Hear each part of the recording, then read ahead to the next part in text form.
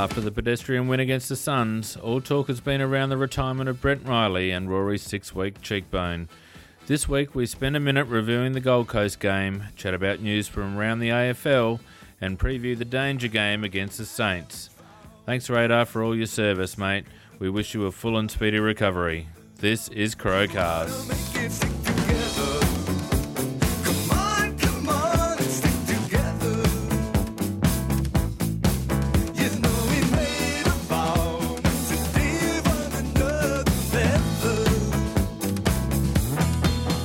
Evening everyone and welcome to another edition of Crowcast. Once again we have a full panel with us this evening and we'll be talking about the pretty boring game against the Gold Coast last week, and obviously Nikki will be along as the number one news breaking journalist on Crowcast to give us all the rundown on all things Essendon and the other parts of the AFL, and more importantly we'll be talking about the upcoming game against St Kilda this week. So joining me tonight is Danos. How you going, Danos? Good evening, Phoenix. It's a pleasure to be here. The pleasure's all ours, I can assure you. And we have Waffle. How you doing, mate? I'm great, Phoenix. I'm just still recovering from that boar fest on the weekend.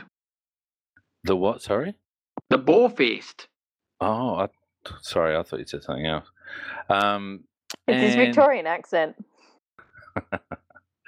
Yeah. And, of course, we have the lovely Nikki New. How are you, Nikki? I'm very well, thank you. And your feet, they're well too? They are. They're in socks at the moment in front of the heater. Could we possibly have some toe action this evening, or are you going to keep them rugged up? I'll keep them rugged up. It's a bit chill here.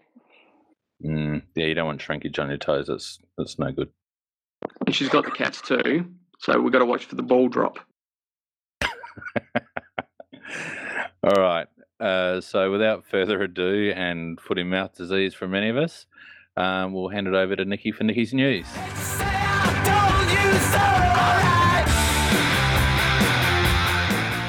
don't know how I can start this without laughing because I'm still going because you guys are you're rotters. That's all I'll say. Of course, the big news that started, WADA has appealed the Essendon decision, but I'll leave that for a little bit, just go through another some quick things, because one thing that really struck me and I thought we would spend a bit of time talking about is Mark Bagley. Only received a $1,000 sanction for rough conduct against Michael Barlow. Now, his hit was probably about the same as to what happened on Rockcliffe last week, and yet we've got one player who's out for 3 weeks and another player who only gets a $1,000 sanction. I think Barlow I think there was high contact. It was lucky that he wasn't concussed. I thought they'd started to fix the MRP, but it seems we've still got an inconsistency issue going on right there. From the vision that I saw, it didn't even look like he got him high. There was a little bit of just on the chin, so it was just a little bit of his shoulder. When after the initial hit, it does go up a little bit, and it just connected. And I thought the Rockcliffe one, I thought that's in play. It's fair enough. That's everything that you're actually taught to do when you play football, is to bump your opponent off the ball. I thought Nathan Buckley addressed it really well on Footy Classified on Monday night. He said that's how you teach players to play. And he's right. I mean, every day of the week, that was the right thing to do. And they seem to be judging on outcomes rather than the action itself. And it's not taking into account, incidental, just plain bad luck. I mean, it's ridiculous. You can't push him in the side anymore, Phoenix. It's just ridiculous. What are you meant to do when it's a 50-50 ball? Just shy away from it and let your opponent have the ball? You actually do see that a bit in games now. You see players like on both sides, they just both kind of pause for a little bit going, are you going to get it or am I going to get it? Who's what's going to go on? Because they're a little bit scared of that head-high contact that we're supposed to be doing. The other thing I was quite disappointed about was in the Carlton-Brisbane game, which, oh my God, that was just atrocious to watch. How could you watch that? It made our game look spectacular. I'll tell you that right now. it was like watching a car crash. But of course, there were 2 instances of players being pushed into the fences, and there's no free kicks given. I remember when it happened to Dangerfield against Melbourne. And on a slippery deck, when you're doing something like that, it's actually quite dangerous. And I couldn't believe at the time, the Dangerfield one, that a free wasn't given. And the fact that these 2 that occurred on the weekend as well. And one of the players, he was actually concussed, and he got subbed out of the game because of the concussion that he suffered, because he got pushed into the fence. Yeah, but look, these things seem so simple, common sense, and yet for some reason, umpires and officials just I just can't seem to get it right. It shouldn't be this difficult. Yeah, for me, there's a duty of care there that basically the ball's going out of play. You don't need to push them, and the fences are now closer to the grounds and to the edge of the line. You pay a free kick, they're not going to do it again. Well, we've already seen one bloke do his knee along Etihad's boundary, and he wasn't pushed, but it just shows that it is a dangerous little part of the ground. But I mean, it's the same with the Rockcliffe one. I mean, the simple fact is he hit his head on the way down. Yes, he got some incidental contact, but I would suggest looking at the footage I've looked at a couple of times, and it looks like he hits the back of his head on the ground, and that's when he knocks himself out. That's not the Gold Coast player's fault. No, most definitely not. The other interesting one in light of that is the Monfries one in the Port game. Now, I know there's been a lot of discussion on the board that the Monfries faked it and everything else. I actually thought that was one of the few times he didn't actually fake to go for the free. I think it was he actually did hit his head on the ground, and he hit it fairly decently, and the arm did involuntarily go straight up in what they call the fencing position, which is often a sign of there's been some trauma to the brain quite quickly. And an interesting thing was when he got up, he looked quite groggy, but he immediately handballed it away. He knew he couldn't take the kick. So why has there been no questioning of Port for not adequately assessing him in that instance? Because he did come back on and keep playing. It's either he faked it, which we know he does have form for doing, but I don't think he did in this instance. I think some questions need to be asked of Port about their duty of care to their own player, that there could be some concussion issues that went on there. Well, like you said, Nicky, he suffered a trauma.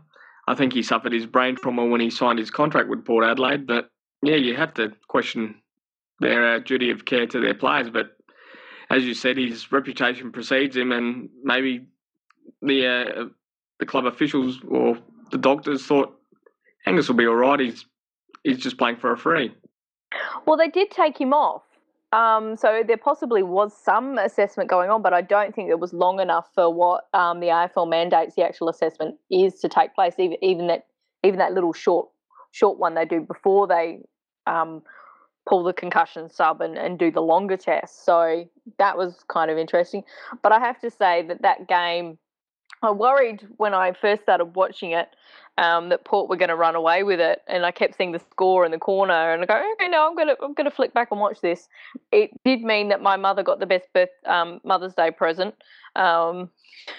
She very much enjoyed that Port got beaten, so I didn't have to do anything, but she was very happy. I think we all were. So, in terms of the tribunal, pretty much there was just a whole lot of melees and everything else. I think that was stupid by Jake Stringer. He started a bit of a fight, got in revolt, and the Saints fired up for the second half, which, was probably not a smart decision to make. The other thing that was of interest came out of that game was, of course, the injury to Clay Smith with his knee.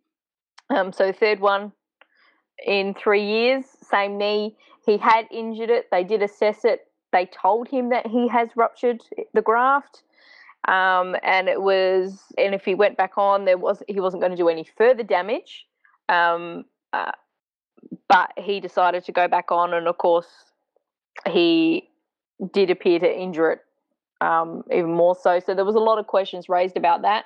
Somebody did point out, though, that Simon Tregenza and Brodie Martin both did similar things in our games for us, and we did send them back out to continue playing. It has happened regularly. Well, not regularly, but it has happened before. They've done the injury already. You can get them to play out the game if you require. And I think Brodie was, when he did his, didn't they give him a Rising Star nomination or something for that game?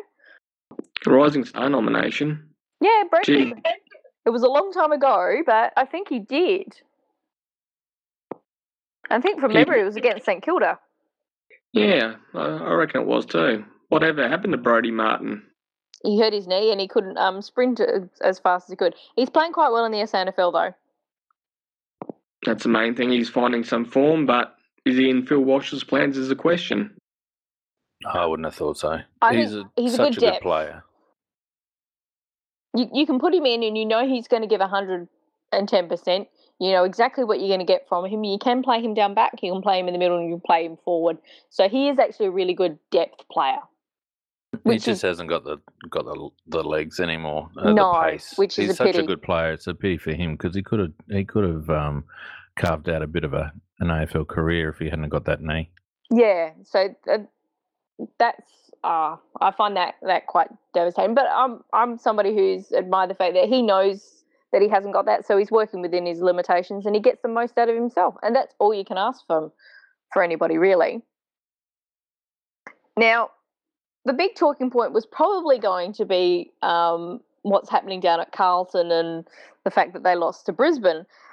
But WADA decided to be a big troll and really annoy Essendon, who I think needs to get some new lawyers because, as Paul Little said this morning, it completely shocked him that WADA appealed. Any lawyers worth their salt at the end of something, even if they don't think it's going to happen, they tend to advise their client that there's a possibility of this occurring. The fact that nobody at Essendon just went, it's not going to happen. We've won. We're innocent. No, I think that was Little. I mean, you can't expect Little to say, oh, yeah, we expected WADA to do it because that's kind of implying that it was a dodgy outcome. I think Little had to come out and say, oh, gee, that's a surprise because, we obviously, we're in the clear sort of thing. So he's made some dodgy statements. Oh, yeah, it would surprise the hell out of me if they haven't prepared for this. Yeah, and I do find it funny, though, because he did the same thing again of, they didn't notify us beforehand. Well, they don't have to. There's absolutely no reasoning for them to tell the club. It's nothing to do with the club. It's to do with the players. They're the ones who have been charged. And did I see somewhere that... Sorry, that was my phone. Did I see somewhere that they've actually named the 34? It did go up on the CAS website, and I wasn't around to see it. They have been removed. The interesting thing is that most of the other times where things have been appealed and gone to CAS, the names are known. The names were kind of known. A lot of the media have revealed most of them already. So the fact that they're now jumping up and down and going, they shouldn't have done that was, well, you guys actually did it first. I think they were notified by WADA, but most of these players, it's still, they hadn't been known. So it's now come down since. Well, the funny thing is that Richard Ings complained that CAS released the names and then on his tweet included the link to where they exposed the names, the bloody dickhead. Yeah, he likes getting his name out and about. He's a shit stirrer. Oh, well and truly. He's there's still some angst because he got sacked. No doubt. Oh, yeah, well and truly. So the upshot of this is WADA have appealed. We don't know where it's going to be held. CAS does have offices in Sydney, so it could be heard here in Australia. Courtrooms. The interesting thing is that 3 judges are appointed. Now, one is appointed by CAS, one is appointed by the players who've been charged, and one is appointed by WADA. That's a bit of a slap in the face to the judiciary, isn't it? Like, judges are supposed to be impartial. Well, no, because this gives the people who are bringing the appeal, so WADA, they get to pick a judge. the players the defendants, they get to pick a judge. So there's one each, and then but why CAS are doing their job. Why should they pick? I mean, judges are supposed to be impartial, so it's not like picking a jury where you try to load it up. Which is often what they try and do. That's just what CAS has done because it's an arbitrator. This is a little bit different from their normal arbitration because this is actually rehearing. So they're going to rehear it from the start again, all the evidence. Including any new evidence, apparently. Yes, they can bring in any new evidence that's since been discovered or wasn't used last time. There's been some discussion about whether they're going to be able to compel Charter, Alavi and Dank. Now, it's likely to be held under Australian law. They can actually agree to hold it under Swiss law, but everybody has to agree to it. And I'd say it's mostly going to be held under the same Australian law.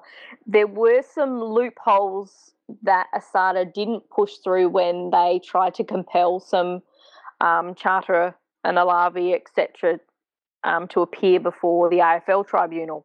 So there's some discussion that there's some openings there that they could actually get them to speak, which could be very interesting because Charter has now been found guilty of trafficking steroids.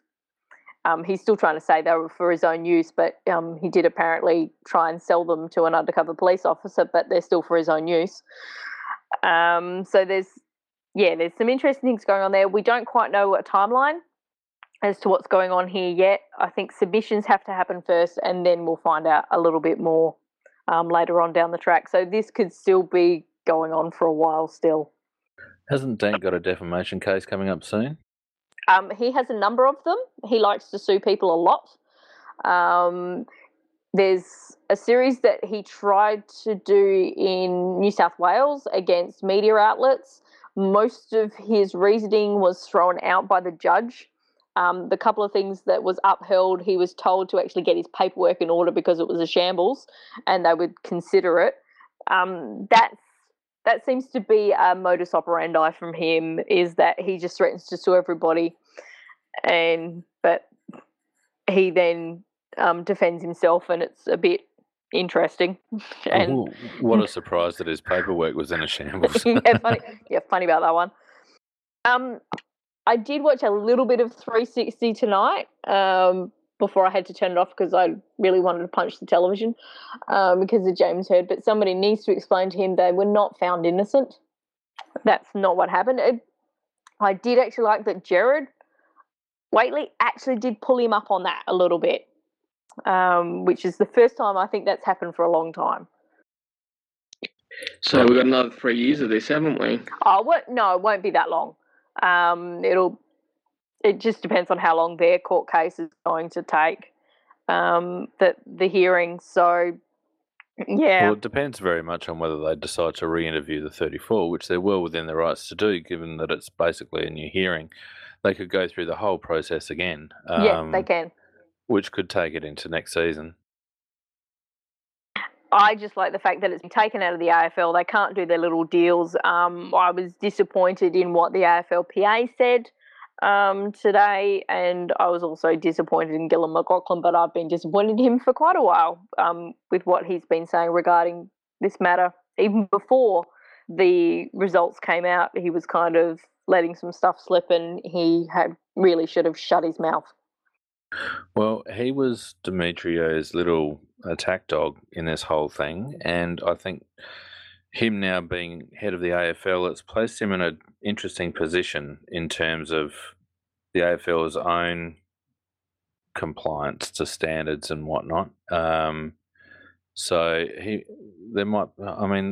you'd love to just be a fly on the wall at some of these conversations, I think. I think the interesting thing is Adrian Anderson. How quickly did he, when this all was starting to break, he got out of there so fast. Yeah. The book will be fantastic when it eventually comes out. If it actually has all the information in it. Or it'll be reading between the lines, I think. Oh, and in the last little bit of news, SNFL news, Hartigan decided to hit somebody and he's out for a week. That's the most hardness he's shown all season. I'm surprised he hit a target. more like that. Yeah, I'll just let you guys run with that. It's probably aiming for someone else. I wasn't at the game, so didn't see it, can't tell. But one of our top-up players was also charged for striking. That could have been And his I- defence, you know. He could have gone to the tribunal and gone, look at my disposal efficiency record. Do you think I actually meant to hit him? I'm trying to blame our rookie listed player Anthony Wilson, and the Norwood Football Club put on Twitter, Rabs would never do that. That's Anthony Wilson's nickname, obviously. Yeah, it is. And of course, Anthony hasn't been on Twitter since late 2014, and he favorited that straight away. So he's just lurking. He's a social media lurker. That's Rabs for you. So what about Rory? Nikki, what's the dirt there? He's got 6 weeks out, is that right? Well, he apparently has 6 weeks out. He did post up a quite amusing, as is his wont, little picture of him preparing to go in with the little hat that they put on your hair. He managed to put it over his whole face. I did like what Dangerfield said on AA, which was Rory told him, I'm only going to be out, I'll be out a week and I'll be back with the Batman mask. So a certain poster on the Adelaide board who did tweet the picture of Batman at Rory and who Rory favoured, and Belinda seemed to quite enjoy it as well. The Batman mask seems to be getting a little bit of traction. I think Rory's got time to sign a new contract now, hasn't he? When he's high on painkillers after the operation? Why not? I think that makes a contract null and void if that occurs. Does it have an expiry date? We talk about expiry dates again, are we? Oh, my dear. No, it'll be interesting to see what happens there. I think there's some other little ducks in a row that are being lined up. The other interesting thing is regarding, of course, Aish and his contract in it. And Robbo reported that Carlton had a meeting with Pickering and Aish, and of course a lot of people have denied that. Didn't Pickering arc up? Did you hear his little audio grab on Classified last night? No, I haven't heard that. He was on, I think it was 3AW in Victoria, and he was cutting sick at Mark Robinson. Absolutely nailed him. I don't know whether anyone else on here heard that, but nailed him. Yeah, I actually heard really this. liked Pickering. I liked him when he was doing comments. I actually do miss his comments because he did have some very good ones, but I think as a player manager, he is one of the best ones around. And if you were a player, you would want to you probably want to be in his little stable of talent that he has. The interesting thing is that the supposed number one, what most people are touting, who's going to be the number one draft pick to the end of this year, signed last week with Pickering. I actually wonder whether that meeting that occurred with Carlton was to do with his new talent, possible number one draft pick, because Carlton seems to be heading in that direction. Will Malthouse be coaching Carlton next year is the question. Oh, I don't even think it's a question. No. There's not a way in the world that he'll be coaching. I don't think he'll be coaching past the bye, to be honest. And I don't think it's all his fault. I think there's some severe questions that need to be asked regarding their list management and selection, because you look at that list, it's just, I mean, Cas. It's a shambles. Oh, you think our disposal is bad? We don't have Casbolt or Liam Jones. At least Casbolt can take a grab, and he kicked 4-2 on the weekend. But He has actually straightened up his kicking. He was a lot better, but previous to that, he was shocking. I mean, Gibbs and Murphy, what do they get? A combined 4 posies in the last quarter when the Lions overran them? Yeah, well and truly. I The have man not bun. been impressed with Gibbs this year at all. He's just cruising along, and He didn't want to be there. No, he needs to pull his finger out and actually play football. No, he I'm doesn't sure want it's to got be a there. lot to do with the man bun. Yeah, the man bun. What the hell's going on with that? He needs to grow his hair longer. I'm sorry, if you're going to do a ponytail, do it properly, not a little half-ass thing. So would you take him in Adelaide at the moment? No. Oh, I would, in a heartbeat. So would In a I. man bun? I don't care what his hair looks like.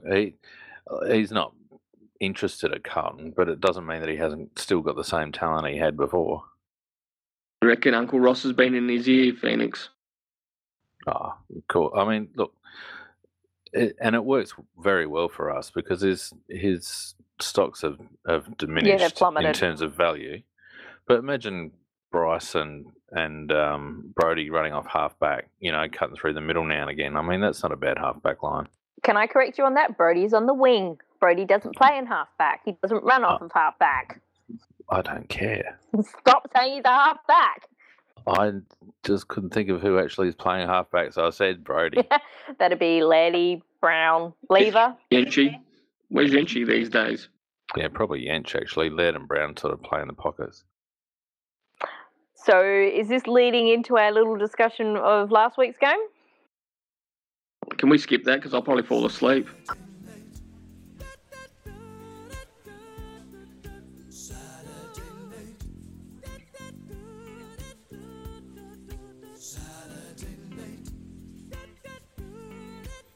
Well, because in light of that, the very start of the game, there was an awful lot of run coming out of defence, and it was Laird and it was Brown. Brown was really attacking. And then I think Eade put the little shutters on that to an extent. He stopped Brown from the running, but he most definitely didn't stop Laddie, who got his 29 possessions. Well, it's the first time Brownie hasn't had that hard tag a small forward for a while, I would have thought. No. I'm trying to think who their small forwards are. They were all at the pub, weren't they? Yeah.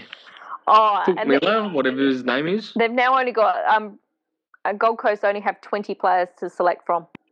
They've got 3 more injuries. They're getting their ring-ins from Pacific Fair Shopping Centre, where they hand out all the stuff to go to Movie World for cheaper and all that sort of gear.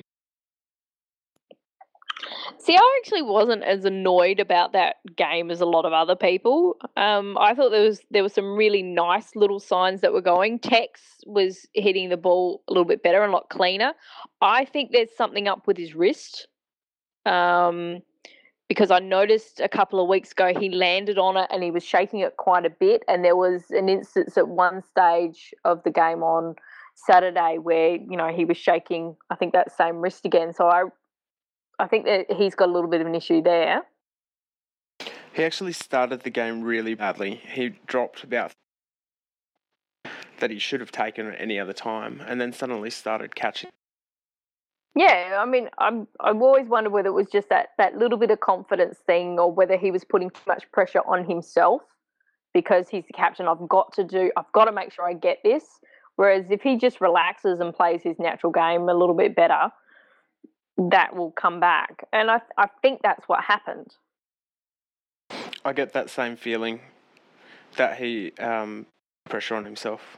The main thing that excited me about the game was our first gamer, Jake Lever. He excited me. He even made me bring out the jar of Nutella and gorge it by half time. Well, it's not bad in the first quarter. You're the leading possession getter for your team, but that's not too foul. Gorging the Nutella or Lever? Lever. The Nutella is nice. Would have been more exciting. Yes, it was, Phoenix. Yeah, I quite enjoyed the 2 Jakes playing in the back line. I just can't get excited about a game that we should have dominated, and really, I mean, they fought well, Gold Coast, but... They do, and they do have some talent. We do know that they've got some talent. But, yeah, I mean, it would have been nicer to win by more, but we actually saw some things click into place, and it was interesting watching Crouch, Grigg and Lyons, getting the opportunity and seeing what they were doing or what they can bring. I was pretty disappointed with Lyons and Grigg. Lyons in particular. I think he's not up to it. He was good in the first half and he really faded in the second. So the first half, Lyons did some really nice stuff, particularly getting the ball out of the midfield. Grigg, we saw some of that disposal. I think he got better as the game went on. So he kind of did the opposite of Lyons. There's one passage of play I really liked, though, which was resulted in one of Eddie's goals. And we had a loose ball. which Cameron, at speed, with one hand, scoop up, knowing that Grigg is behind him, player in between, but he managed to flick the handball to Grigg, which Grigg then passed on to Eddie to run into and snap one of his goals. There was some really great stuff from Cameron at the game. There was some great little pressure acts that he was doing. I was really pleased to see. I was quite impressed with Tom Lynch's disposal by foot. He was hitting targets pretty well. Is he our flat track bully? I think so. 10 goals. It was interesting to see how our forward line was actually a bit more efficient without like that big log sort of taking up space in there. What was his name again? I can't remember. It'll come back to you at some stage. I'll be more interested to see if we end up with With a Power Ranger. O'Brien or Loudon.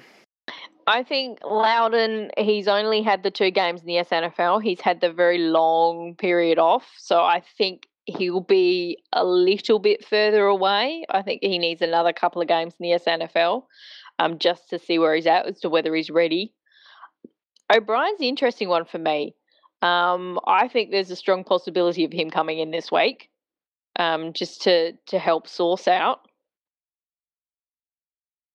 Because Lynch was absolutely stuffed after having to do the rucking around the ground, or doing the rucking around the ground.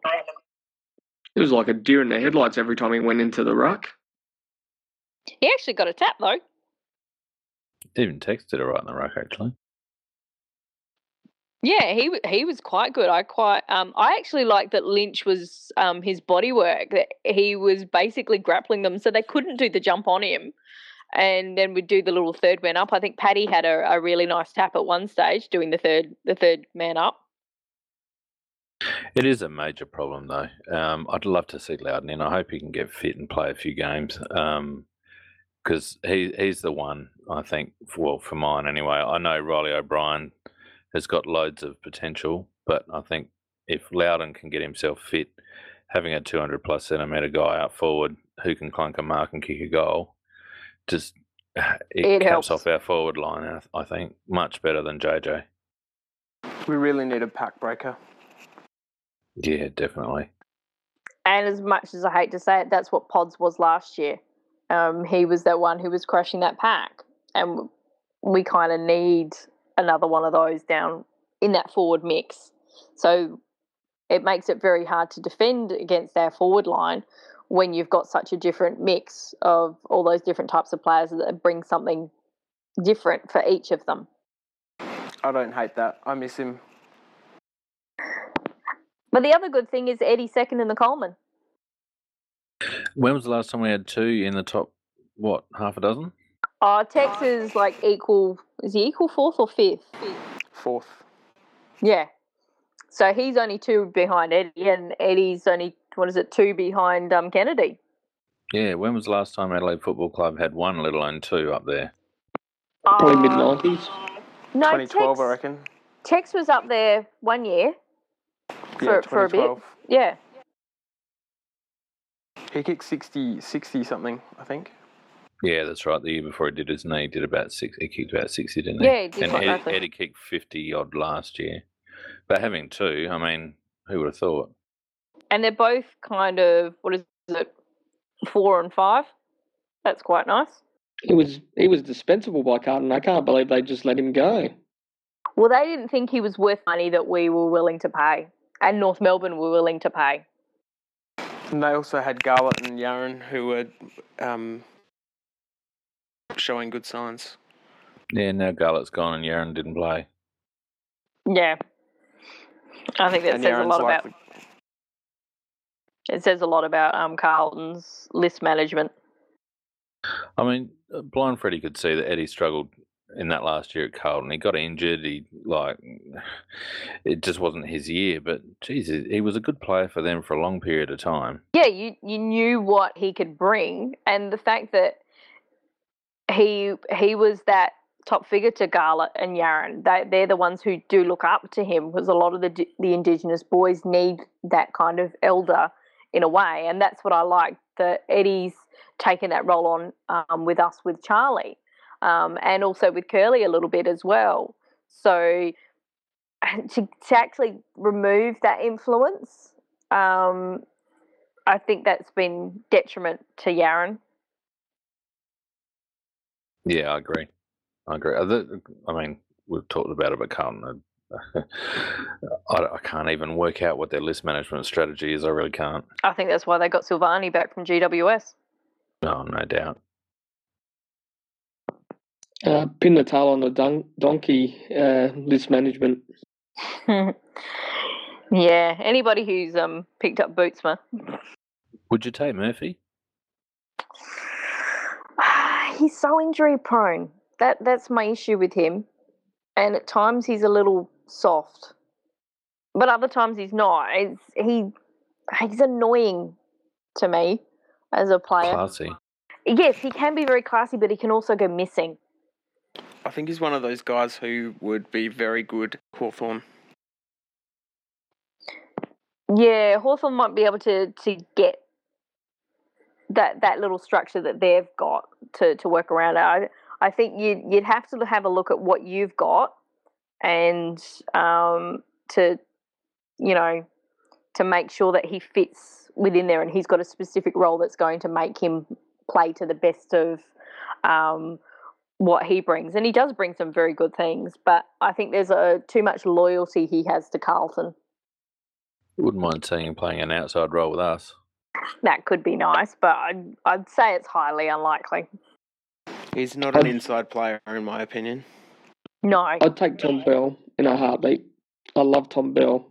Yeah, that could be an interesting one. He's not Victorian, so that's probably one thing on his side. He's a banana bender, so there's no chance of him getting homesick enjoying a nice cold Adelaide winter. Well, it's got to be the same as Melbourne winter. That's bloody terrible. So anything else on the Gold Coast Yawn Fest? We got the 4 points. They said they went up there for the win. They got the win. There was some good little moments. Some other things we kind of need to work on. And we unleashed the first gamer. That we did, who was a very happy boy at the end of the game. I actually found it really hard to pick my best players. Eddie. Laird. And Laird. I didn't really have any stand. Jake Kelly. Yeah, he did well. Yancey was actually quite good too. We had a whole lot of guys who did okay and did. I think Walshy tried a bit of stuff too. He obviously kept a lot of our number one midfield players out of the midfield for large portions of the game. So, it probably worked well for them to try a few different things. But for mine, it wasn't overly convincing. What was this big announcement that Rolly had on 5AA? Oh, they were giving away a car. Oh my goodness. If you call up, they can give away a car. Hey, he did his job. He got everybody talking about it. Me and Rolly go a long way back at Norwood Oval. I remember seeing some highlights of him with his mullet. That's my thoughts on Rolly. All right, well, that pretty much wraps up our review of the Gold Coast win. So we'll move forward and talk about the week coming up.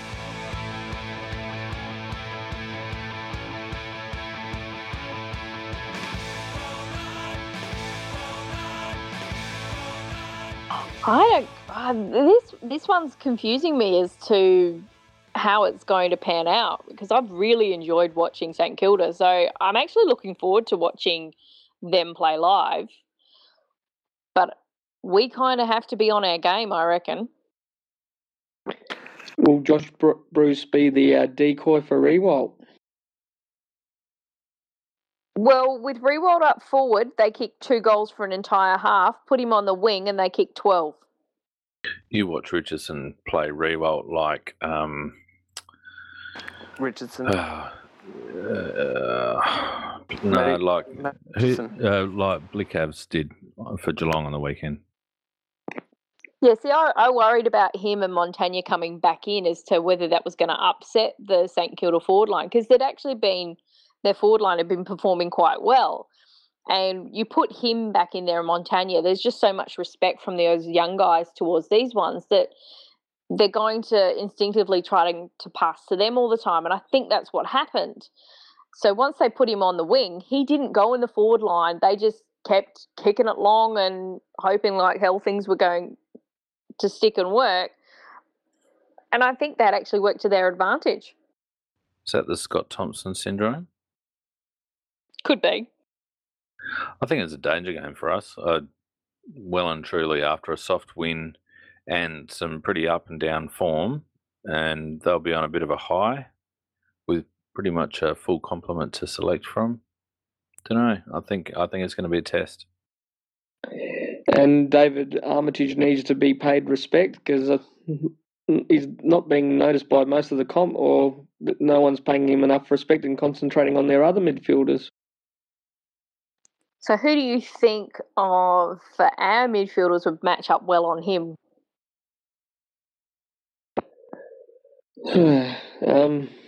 Kerridge, probably.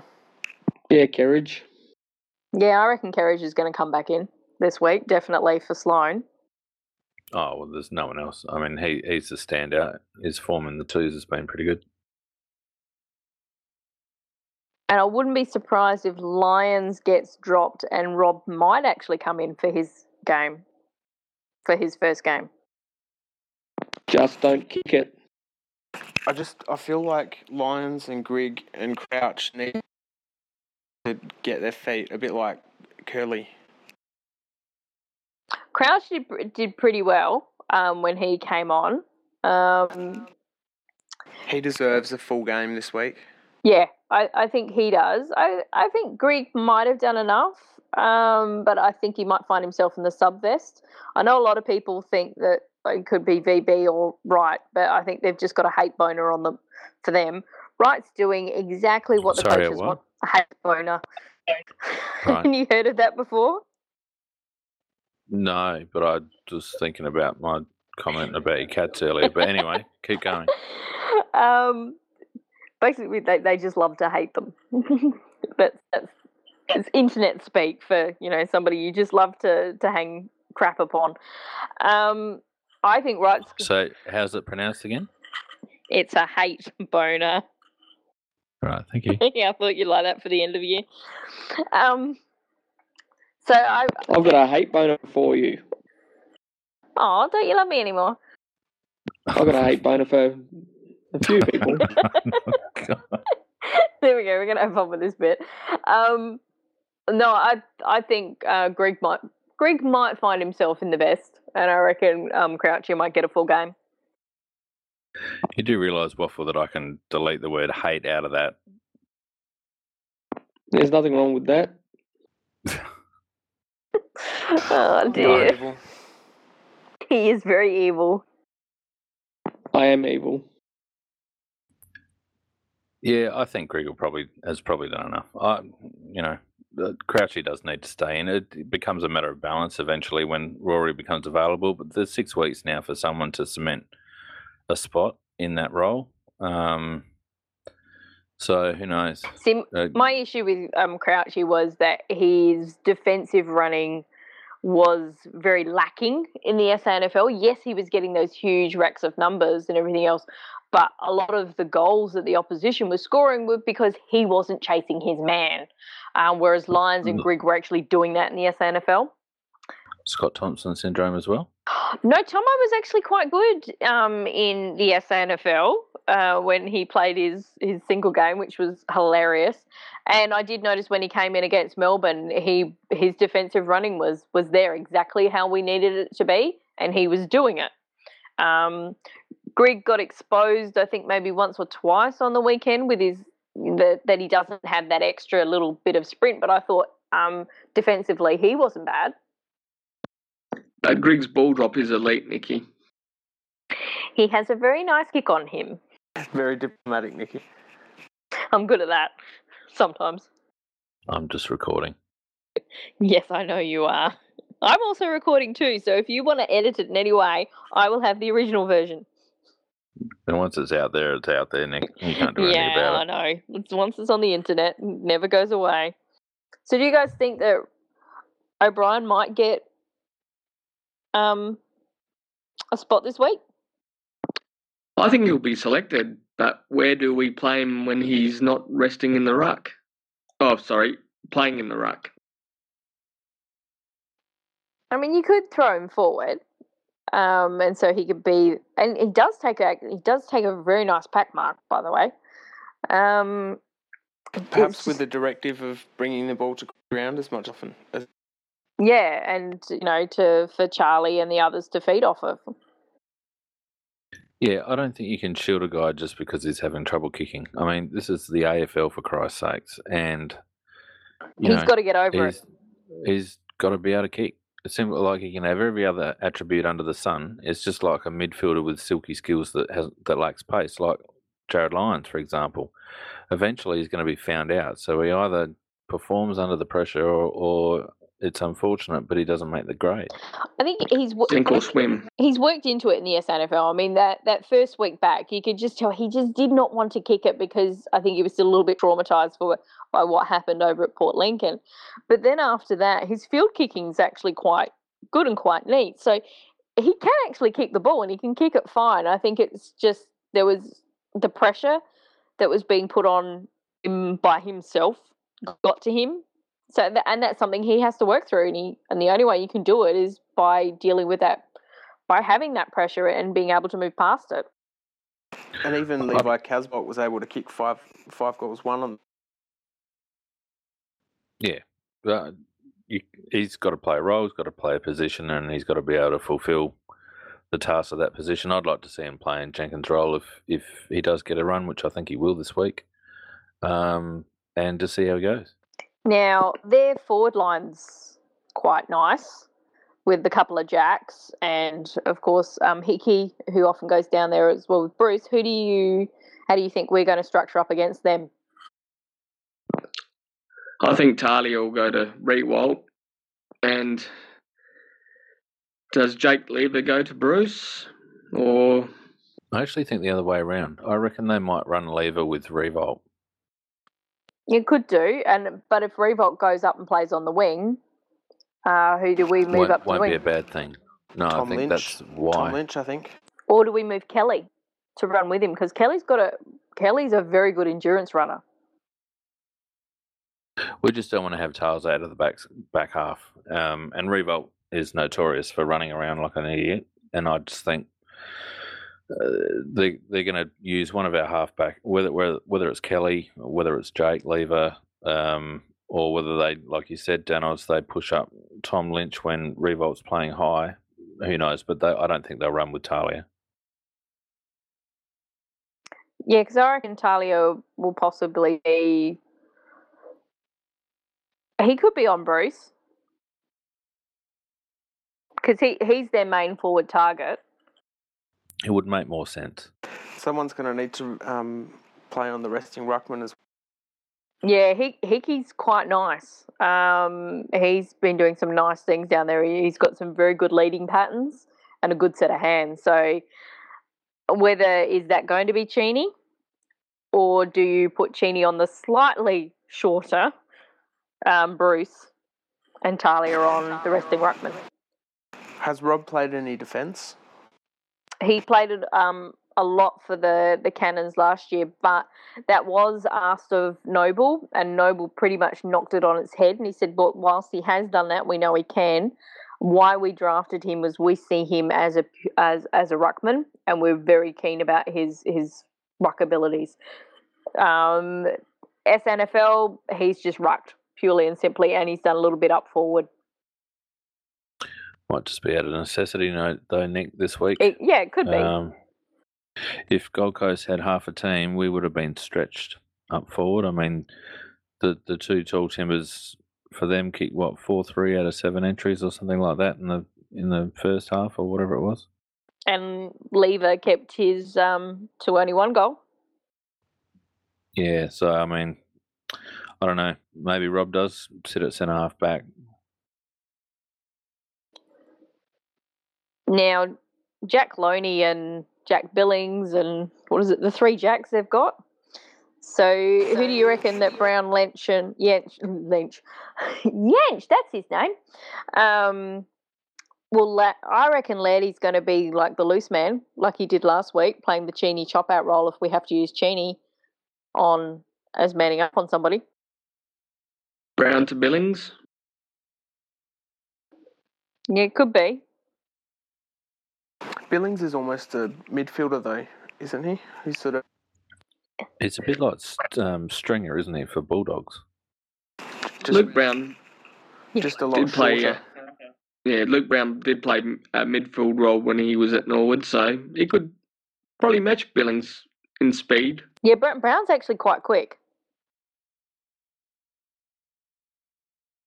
I think we'll rely on team defence and midfield dominance again this week, which is essentially what we've been doing the last couple of weeks anyway, with Hartigan out. I think that's been pretty much a statement from Walsh that we're just going to go in short and make the best of it. And in a way, I kind of see that as he's sort of giving that back to the players. The onus is on them, but it's also that he's showing them trust, that he trusts that they can do that, knowing that, okay, yep, we might be a bit undersized, but we can do this. Well, it works for Hawthorn more often than not. Yeah, and if you've got players that trust in themselves but also trust in their teammates, then hopefully that what we saw in the first 2 weeks can start to come back. I wonder if it's a bit of a trend in the AFL where key position players, because they're so hard to find anyway, are going to become less sought after as coaches, start to use space clogging tactics and zoning tactics and all that sort of stuff. Whether teams will be able to just go in with one tall defender and rely on team defence. There's a huge number of teams now who have got that 200 key forward, and there's not that many 200 centimetre key defence. No, absolutely. So teams have to come up with some sort of way to give them a chop out.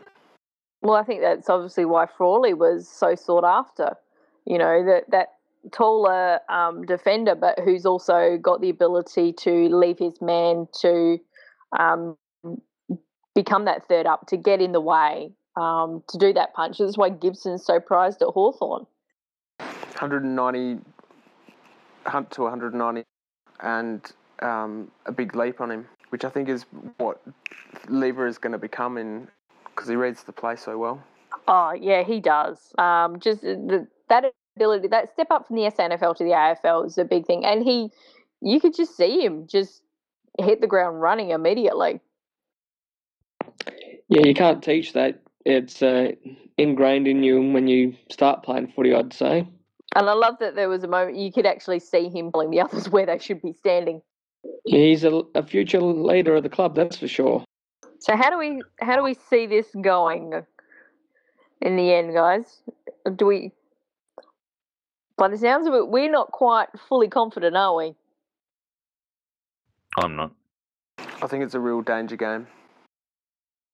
We can get over the line, but it won't be convincing. Yeah, I'm with you guys. This is one of we should win, we could win, we may not win. It's one of those. It is one of those games that we should win. Yeah, but Saints have been playing well. Yeah, and our team is quite young at the moment too. So whilst we probably have better talent overall, in terms of the profile of the team that we're going to be putting on the park, it's not that dissimilar to St Kilda, really. No, I think we're all kind of hedging, but this is going to be a fairly even game. And when you put in Montagna and they actually have probably more experience overall. Yeah, that's right. Yeah, because Tomo's the one that really jumps ours up. The only one.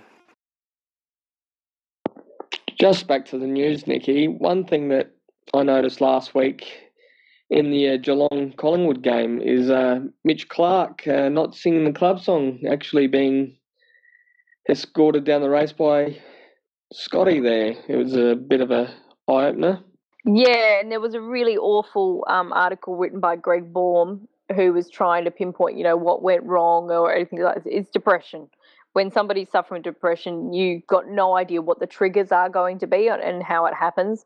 I thought from what I saw of it happening that Scott reacted to it really well. Obviously, they've had a lot of discussions regarding it and working through it with Mitch. I didn't like some of the media stuff that went on around it. It's something like depression, which I do have a little bit of understanding of because it has touched my family. Just things that will set you off, and sometimes you can logically, the outside of us, those who are outside can see and have a look and go, well, why are they doing that? That's just, no, just get over it and everything else. But you can't when you're there. I thought it was handled very well by Geelong. I think it was handled a little bit poorly by some of the media.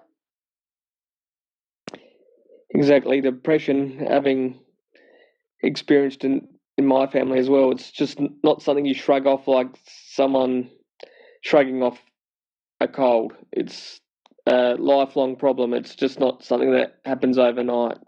Yeah, and I think it could have actually, the media could have used it as a very good talking point around depression, that here's something that happened, it was successful, they won the game, he was really involved in part of that win, but yet he couldn't feel happy about it. Something just could have snapped with him and set him, just down that little depression path again. But what was really good was he realised that and had that little chat with Chris Scott. And that's the other thing, speaking of the Scott brothers, Brad's in a bit of trouble with a certain security guard down in Tasmania that's being investigated. No, that's just a beat up. The guy was sitting in the aisle when Scotty was trying to get down to get to the boundary before the siren went for the break. And he's just basically brushed him with his leg on the way past. I mean, if the poor old security guard is up in arms about that, perhaps he's in the wrong profession. Yeah. Bit precious. Mm. I mean, how fucking precious is that? Pardon my French. Oh, it's very precious. Yeah. Anyway, I reckon the consensus then is for the upcoming game is that it's a danger game. We're going to have to play well. And none of us are really too confident. Fair summary? Yeah, I'm still looking forward to it, but it's kind of tinged with what are we going to get? Yeah, I'm actually really excited to watch this game. Much more excited for the Gold Coast game.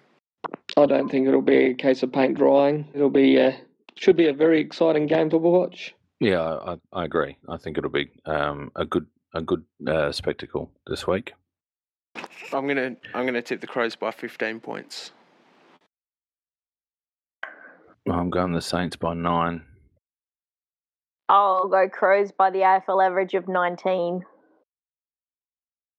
I'll go the Crows by 21. All right. Well, that wraps up our preview of the game on the weekend. Win this and we go 5-2 and probably top 4, I'd imagine. I haven't looked at the draw, but a good chance for us to remain at the top half or the top, 4 of the table, which will be handy if we can stay up there up until the break. And it'd be nice if Eddie finishes the end of this weekend on top of the Coleman ladder. Yeah, well, that too. Eddie or Tex? Yeah, either. Or how about both together? That'd be nice. 5 Phoenix. 5 from Eddie and 7 from Tex. Phoenix just said what I was going to say. What's that? That'd be nice. Yes. So just before we wind it up for tonight, guys, we should probably just put a shout out to the board looking for volunteers for Board Talk, which has dropped off over the last few weeks. Oh, they think we're going to be mean to them. I don't know, but they've really pussied it up now, haven't they? Maybe we're chasing too hard. We need to have a man conversation with a few of them. We get Crow Eater on and have a girl conversation. So of the four of us, if each could have a pick as to who they'd like to see volunteer for a crack at board talk, who would each of us have? Well, I know Kane has expressed his interest, so him following through on that would be good. I'll go with Kane. I reckon someone like JP Sauce would be good. Oh, I want Sanders Okay. or Slippery Pete, just for some dating tips. Yeah, that would be excellent. Oh, you mean how not to? I don't know. He's been a bit scarce lately. I reckon he's actually pulled one for a change. Which one? Lefty, I think. So anyway, Adelaide big footy board members, get off your asses, and I'm going to start up a thread this week on big footy board talk volunteers, and I expect pages and pages and pages of volunteers so that we can fill up the roster for the next, or for the rest of the season, hopefully, but certainly for the next few weeks. Or even some suggestions of people who they'd like to hear from. Yeah, maybe we should do a poll. A bit of goading, perhaps. You're a goater, Waffle. I'm good at goading. I'm a massive goater. I've seen you Goat goad. away. I like goading. Like Bacon 8, maybe. Yeah, get Bacon 8 on. There's a number of quite articulate posters that have opposing views that I wouldn't mind seeing on here. In fact, I reckon Carl would be a good one to have on as well. How about Smoothie? A smoothie would be good. Froggy, Macca, Yes, we need to have. I need to have a chat with Macca. Stiffy 18. All the old guys. The old Yes, school. some of the old school. Yes, there'll be some stories to tell there. Anyway, you slackers, look out for the thread because it's going to be popping up over the next couple of days, and it'll be good to get a few people on board because it is fun to put voices to names and to hear what people have got to say when they're not hiding behind their monitors. So don't be shy. And on that note, I reckon we've just about had enough. What do you reckon? I'd say so. All right, bugger off. Thanks, See ya. guys, for it's been a good night tonight. So thanks, Dennis and Nikki and Waffle. Thanks, Phoenix. Thanks, Phoenix. Thanks, Phoenix. Thanks, Phoenix.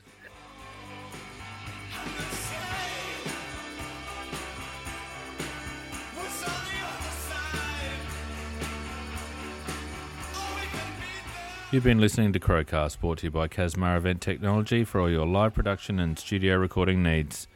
See you at the footy.